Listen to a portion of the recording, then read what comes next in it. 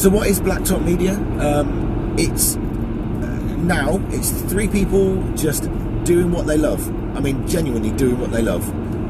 Driving cars, writing about cars, reminiscing about cars and bikes, and just having a laugh. And yeah, it doesn't get any better. Two of us have got day jobs. Martin runs Motor Martin as well, and he's been doing that for a little while. He's doing really well with it. It's you know, he's making some really good progress there.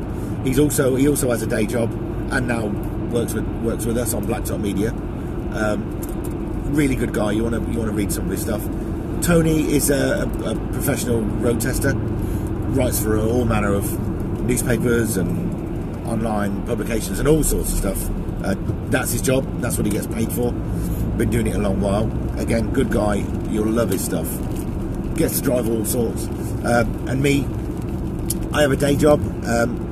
You know, bit of an old school fan. Like my bikes, like my cars, and we just kicking about, having a giggle. Really, it's good fun. Yeah, it's good fun.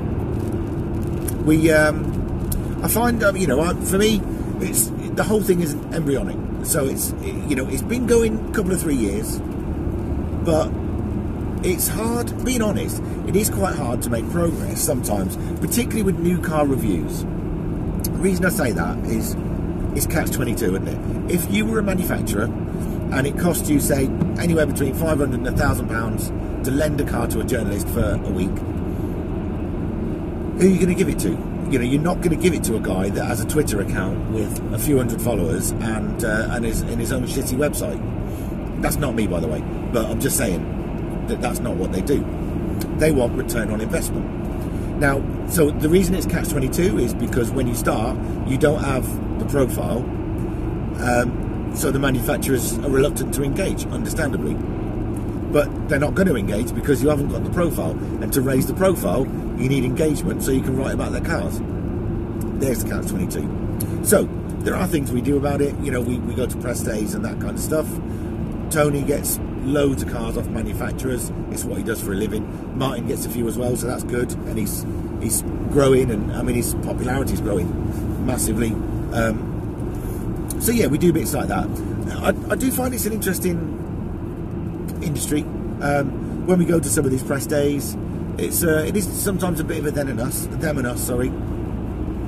Them being, I guess, in inverted commas, professional road testers, guys that make their living out of it, and us being people that don't make their living out of it, would ultimately like to and are trying to, but not there yet. And the reason it's them and us is because, you know, there's a faction, if you like, a section of these people that look down on us and think that we're eroding their marketplace, because ultimately we do this for free. So the view is that if we do it for free, we're taking money out of their pockets. Money, you know, road tests that would ultimately be paid for are now being done for free. And now I understand that completely, but two things spring to mind. Number one, they started out once as well, and I dare say they did stuff for free or very nearly for free themselves. And secondly, if somebody does this for free and it takes work off a professional road tester, what does that tell you about the standard of work for the professional road tester? Clearly it's not valuable enough for magazines to want to pay for it, or the publication is shit and isn't really worth anything either. But you know, it is what it is. Nonetheless, I find that situation. I do find on some of the press days and stuff like that, you know, you get ignored by a few people that perhaps think that they're, you know, maybe we shouldn't be there or what have you.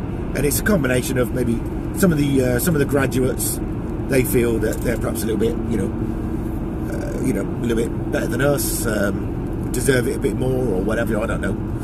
And they stick to themselves. They walk around in little herds of middle-class students walking around, ignoring you. And then you've got some of the older guys that, you know, and again I get it, but some of the older guys, they've been doing it a long while, and they feel that they've earned the right to be superior, and I guess ultimately they have. But you know, all of us start somewhere. This is a journey. This is a, you know, it's what we love to do. So yeah. Anyway, the majority of people are really friendly, and we get to do some wicked stuff, man.